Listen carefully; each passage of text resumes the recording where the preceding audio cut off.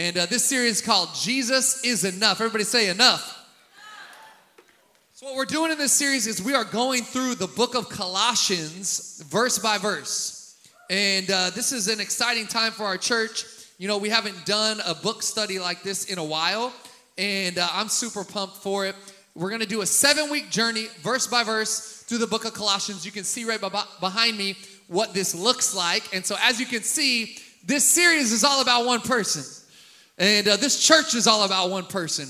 And that is Jesus. We are all about Jesus, and this series is going to be all about Jesus. And so I'm really excited to walk through the book of Colossians with you.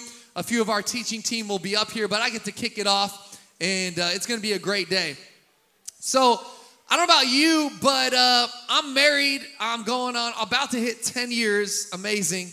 And one thing we do is date night. How many love date night?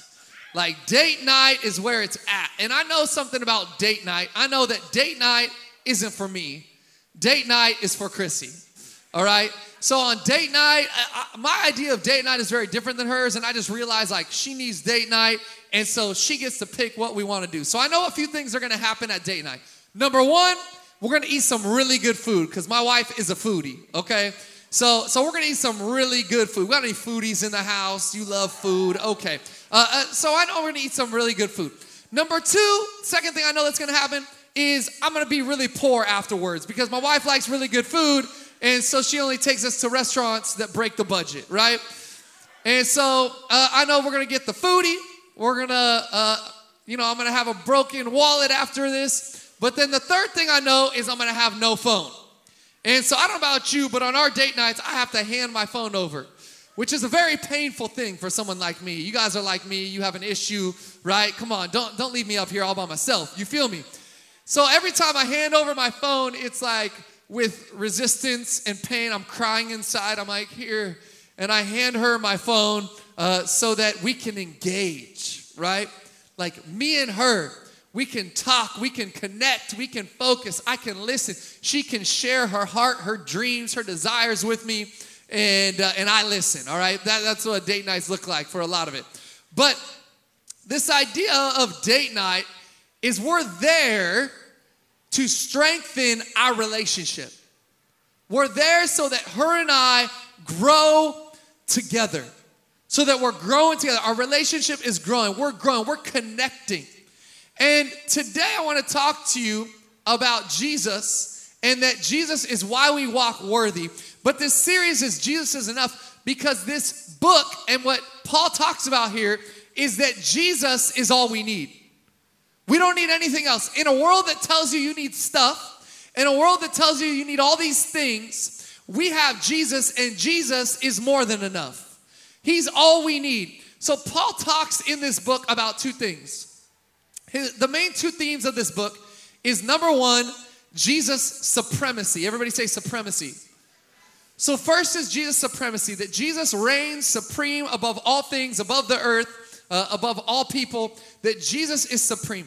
The second and bigger theme of the book, and what we're really going to focus on in this series, is Jesus' sufficiency. Everybody say sufficiency. And what I mean by that is that he is more than sufficient. He is all you need. Jesus is enough. Jesus is the sufficiency for our lives in a world that tells us we need a whole lot of other things. And so in this series, when we look at Jesus is enough, the theme verse is Colossians 3:9, which says this: but Christ is all and in all.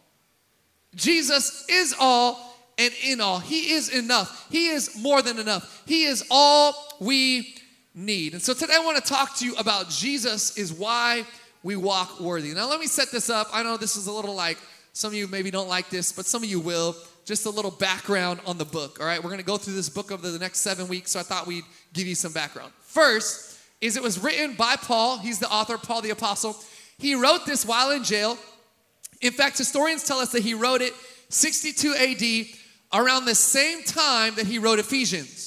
So he writes Ephesians to the church in Ephesus, and then he writes this book to the church in Colossae, as some people call it. He writes this book, and Ephesus was about 100 miles west of Colossae. So he writes these two letters to these two churches. He'd never been to Colossus. In fact, we know on his missionary journeys that he never went to Colossus. However, Epaphras, which we're about to read the passage and you'll hear about Epaphras. Epaphras was someone who studied under Paul. Paul shared with him the gospel, and then Epaphras went to Colossus himself, traveled there, and planted this church, started this church in this city of Colossus. Now, the reason Paul is writing them a letter is because there was false teaching happening, mainly Gnosticism. And so there's all these false teachings raising up in the church because, man, they're a brand new church and the gospel is brand new. The message of Jesus Christ is brand new. And so all these false teachings and other teachings are happening. So Paul writes this book to kind of set them straight, but he doesn't do it in a hateful way or an angry way or a mean way. In fact, as we read through this, you'll see it's very encouraging. The book is very encouraging because they're doing a lot of great things, this church in Colossus, but they also were making some mistakes along the way. So he writes this letter encouraging them, strengthening them, and refining some of their theology or their study of God and their understanding of what God was saying to them. And so this is the background. Hope that gave you a little context of this book and where we're coming from.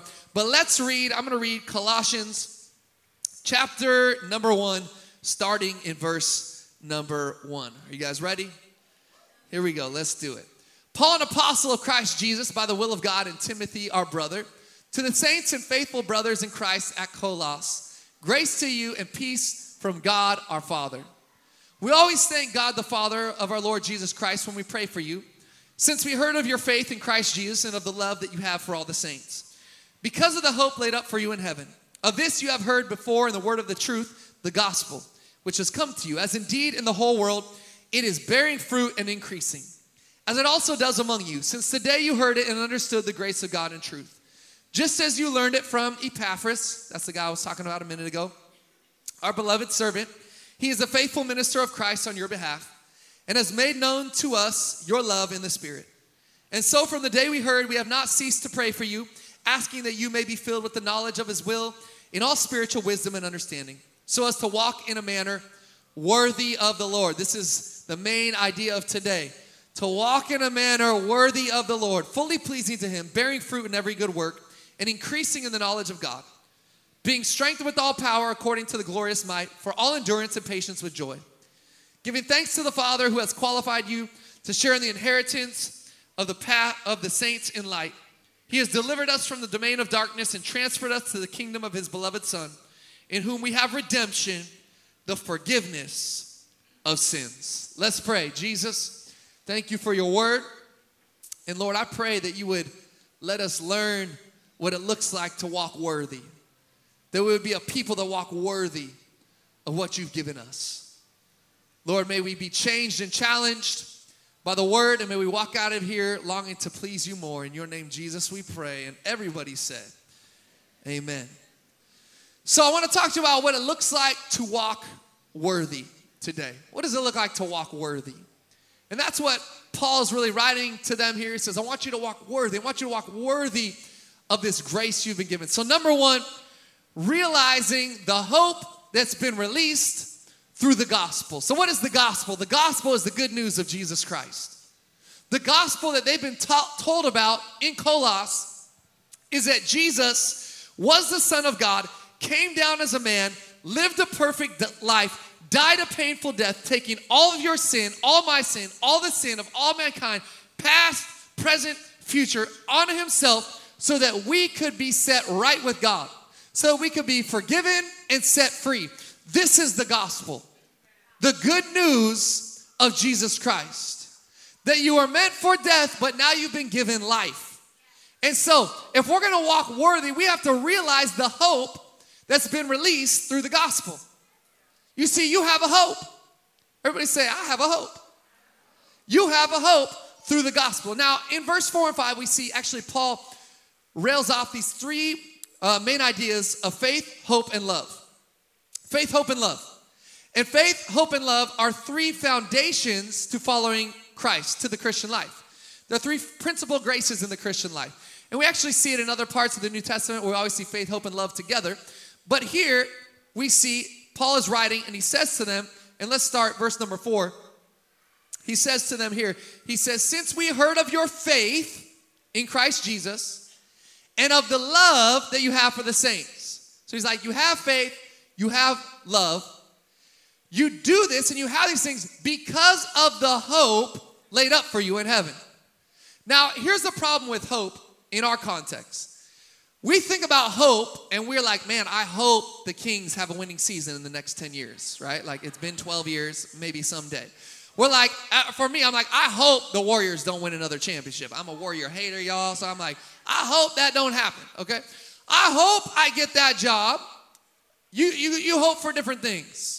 And so this idea of hope for us in our context is like, maybe it'll happen, probably not. Something like, I hope I get married sometime. And so we think of hope, and it's just like, maybe it'll happen, but maybe not. We don't know. But this word hope used in this verse, in verse 5, is the Greek word elpis. Everybody say elpis. And it means, when you translate it, to anticipate with pleasure, expectation, and what? Say it again. Confidence. So this is a hope that you can count on. This is a hope that you can take to the bank, as they say. This is a hope that you're not like, maybe it'll happen, maybe it won't. No, you have confidence in the hope that is coming through Jesus.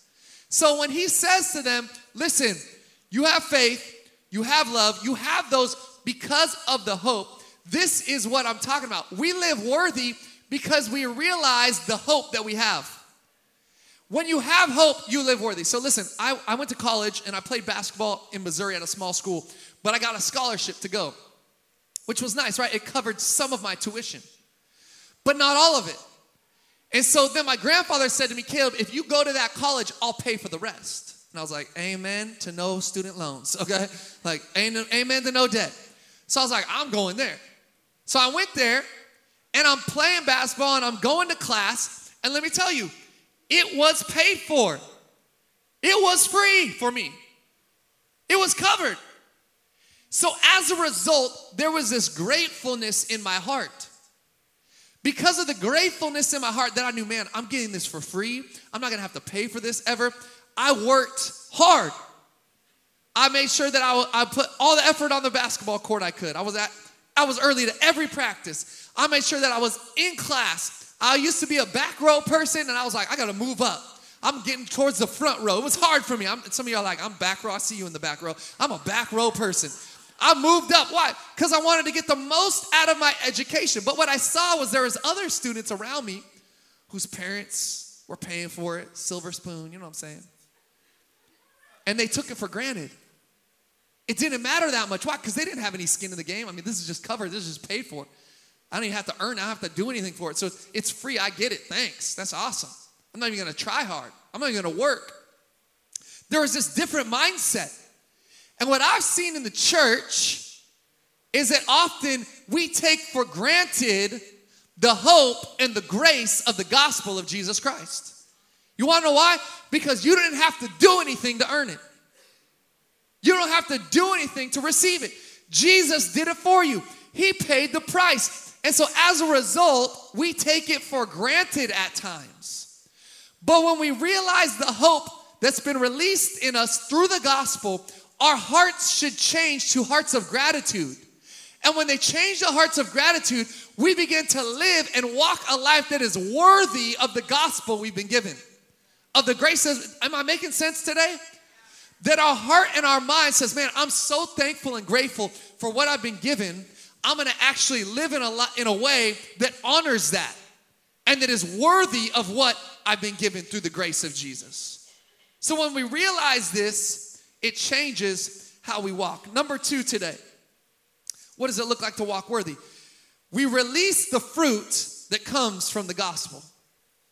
And Paul writes about this, and I don't know if you were paying attention when I was reading, but he talks about the fruit in verse number 6. And he says, which has come to you, this truth, this gospel, as indeed in the whole world, it is bearing fruit and increasing, as it also does among you. Did you see that? So I have 2 fruit trees in my backyard. Me and my wife, man, we love it. I have a lemon tree. And this lemon tree is the epitome of the word extra, okay? Like, that was my favorite word for a while. This lemon tree is always doing the most, all right? And what I mean by that is this lemon tree, it is producing all year long hundreds of lemons. And I'm not talking about small lemons. I mean like softball-sized lemons, massive lemons. But this lemon tree has like, I don't know what it is on back there. I don't know if like my wife is pumping it full of steroids. But it is just growing and expanding, and it's like taking over our yard. It's going into our neighbor's yard. And the lemon tree is on a whole nother level. Well, then right next to it is our orange tree. This orange tree, this last year, it produced 2 oranges. The year before that, 3. The year before that, 1. So in 1 year, it's like 3 oranges, 2 oranges, 1 orange. Right next to it is this lemon tree doing the most, and just hundreds of lemons all the time. Some of you are like, I need some lemons. You come over, you can pick them yourself. I ain't doing it for you, all right? On Friday, I cut down half this lemon tree. I'm just cutting off branches because it's so everywhere. I literally cut down 200 lemons. I got 200 lemons in bags, and there's still another 100 up there. They're too high. I can't reach them. And so it is crazy, but this is what I'm talking about, because Paul's writing here, and he says this gospel, which has gone to the whole world, is bearing fruit. And one version says, and it is growing. Another version says it's increasing, as it also does among you. Here's what I found. I think in the church, some of us, we're okay being an orange tree. We're like, my orange tree, I mean. We're like, I got 1 orange, I'm good. I produced 1 piece of fruit in the last year. Like, I did it. Thank you, Jesus. Hallelujah. Okay, maybe 2. We'll go the extra mile this year. I'm gonna go for 2 oranges. 2. I did 2. Yes. Oh, love you, Jesus. Did it for you. It's all in your name. Hallelujah. That's not what God wants to do through us. He wants some extra lemon trees in the church of Jesus Christ. Some trees that are, man, I'm just branching out all over the place. I got lemons flying all over. They're not small lemons. They're softball-sized lemons. That's what he's looking for, a fruit that is increasing. That as we know God and we respond to God, we respond to the gospel. Walking worthy means fruit comes out of us, but it doesn't just stop with, we had 1 piece of fruit, so I'm good. No, we increase more fruit and more fruit. That is what God is wanting to produce in you. That you would be a tree of fruit and more fruit and more fruit. Why? Because when you do that, you bless everyone around you. You are salt and light in this world as the gospel has called us to be. Releasing that fruit. So what is the fruit of the gospel? I think some of you are like, okay, you're talking about the fruit of the gospel, but I don't even know what that is. Like, what does that look like practically for me? So let me give you 3 things. I think this is the practical fruits of the gospel. Number 1, those who receive the gospel share the gospel. When somebody should have said amen. When you receive the gospel, you then share the gospel. You've been given good news, so you share good news. That's 1 fruit. Second, by honoring and glorifying God in response with our lives. What I mean by that is your life is no longer about you. Your life is about Him. So everything you do is like, what can I do to bring honor and glory to God? Is this action bringing honor and glory to God? Is how I'm walking out my job every day bringing honor and glory to God? And third, by actions, words, and deeds rooted in love. This is the fruit of the gospel. That our actions, our words, and our deeds are rooted in love, producing this fruit of the gospel. This is what the fruit of the gospel looks like. It's not that difficult. It's pretty simple, isn't it? And yet it's hard to walk out. We have to say, God, I need your help. I need your strength to walk out this fruit from you. Number 3, what does it look like to walk worthy? Reinforcing our knowledge of God and His word. Verse number 9.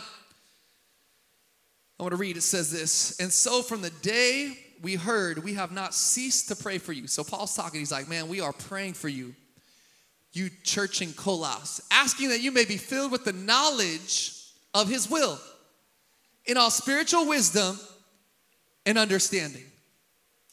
Paul writes this, and I want to give you this word knowledge in Greek, is the word epignosis. And this word means full discernment. So there's a word gnosis, which maybe you've heard of which means knowledge. And unfortunately, we don't have as many words as they do in the Greek language. And so this wasn't the word gnosis. It was an expanded version of that word.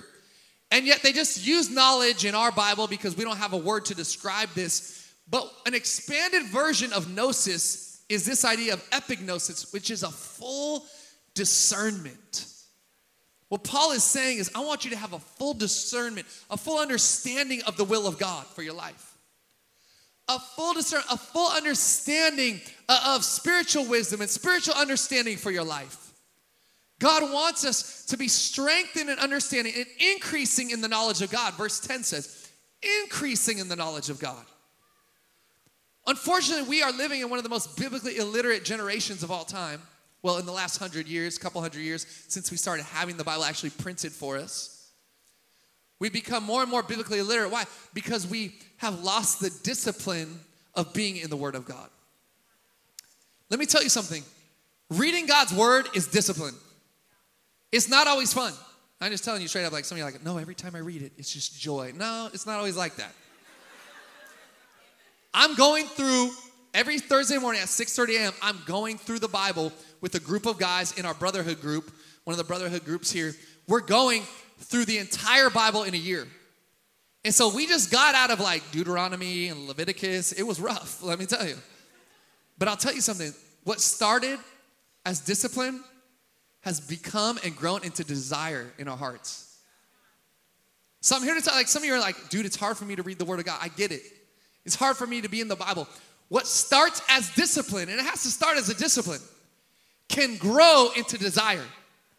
So even as we were going through like these books that are hard to read, there was this desire growing in us, and I've seen it in these other guys, where we're like learning things we've never learned from books that we never thought we would read. We're like, oh my goodness, like God is telling a story through the entire Bible. I've just never sat down and read it from cover to cover. And now we're doing it, and what started as discipline, and it's still discipline at times, is overall desire more of the time. If we're gonna walk out and represent God and walk worthy of God, we have to reinforce the knowledge and the desire for His Word in our hearts, and that only starts with discipline. Are we hungry for His Word? Fourth today, what does it look like to walk worthy? Representing the gospel as people of good works. People of good works. It says in verse number 10, it says, bearing fruit in every good work. Bearing fruit in every good work. And then in verse number 11, it says, for all endurance and patience with joy. You see, we walk worthy by representing the gospel with the good works that God has called us to live out. So, a couple of years back, or when I was in college, at the beginning of the year, we would run, and long distance run. I don't know if we got any runners in here. I'm not a long distance runner. It's really difficult for me.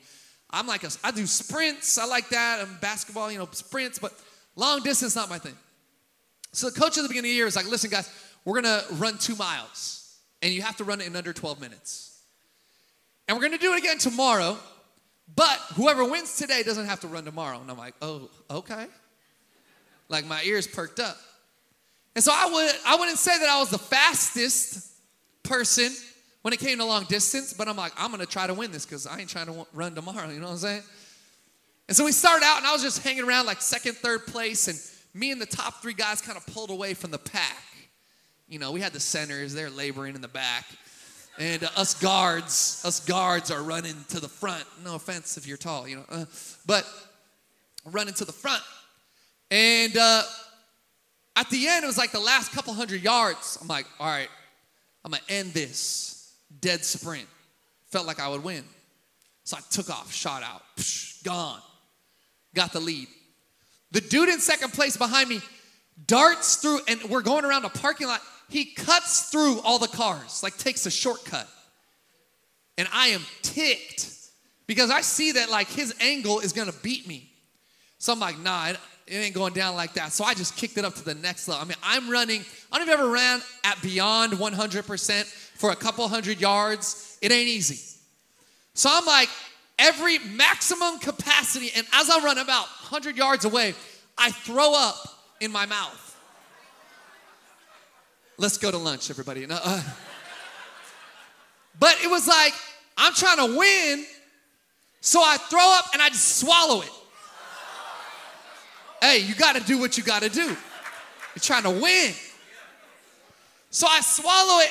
I get all the way. I mean, we get to the finish line, and he's coming at an angle, and he beats me by like a couple steps. I fall to the ground, throw up again, but this time I let it out. But in this moment, I had this realization of this whole like mind over matter thing. Because I don't know if you ever experienced like increasing your endurance. It takes time. But I also have seen where there's moments when your mind can overcome your matter. Like I was beyond my capacity, but I pushed myself to the brink. Why? Because I wanted to win. And what I found is that a lot of us in the Christian church, we're trying to get to God or live a life for God with the mind over matter philosophy. And we're like, I can just push through. I can just push myself a little harder. I might throw up along the way, but I'm gonna make it. I'm gonna do it because this is for God. I'm gonna do it to bring him glory and honor. Which leads to my fifth point, which is this. We have to recognize where our power comes from. Because what I found is a lot of us are trying to walk out this life of endurance, to live this life worthy for God. But the problem is, and I haven't got to this point yet, because a lot of this, maybe you've been like, man, I need to work harder. I need to try harder. What I want you to hear from me is it's not about your strength. It's not about your power. Because you can tap into a source that will give you more power than you could ever have on your own. There is a source called the Holy Spirit that you and I can tap into in our lives. This is how we live worthy. Not in our own strength, in his strength. The Bible actually tells us that in our weakness, we are made strong. Why? Because we tap into his strength. It says in verse 11, it says, being strengthened with all power, according to my glorious might. No, that's not what it said. Y'all, stay with me. Pay attention. Strengthened with all power according to my strengthened with all power according to his glorious might, for all endurance and patience with joy. Listen to me, church. I go about my day and I don't have patience in my flesh. I don't always have patience with my kids. I don't always have joy when I walk into my job on Monday morning. I don't always have patience with that person that cut me off on the road. I don't always have joy with that person being extra in the supermarket. I don't always have those things. But when I'm tapped into his glorious might, there's a much better chance I'm going to walk out patience and joy in my life in the tough situations. His glorious might. In fact, I love this word of might. In Greek, it's the word kratos. He's the brother of Thanos, but that was a horrible joke. I'm sorry. Just thought I'd pull it out. Avengers, okay, it bombed. Kratos in Greek. Forgive me, Lord.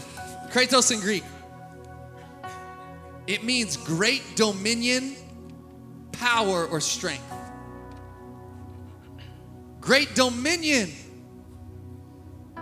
According to his glorious dominion, his glorious power, his glorious strength. We can tap into that. Being strengthened with power that comes from his glorious might. Why do we need his strength?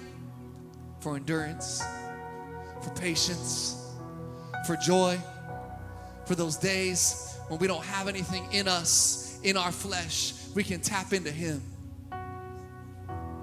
What does it look like to walk worthy? We got to recognize where our power comes from. It comes from above. It's not from you. And finally today, what does it look like to walk worthy?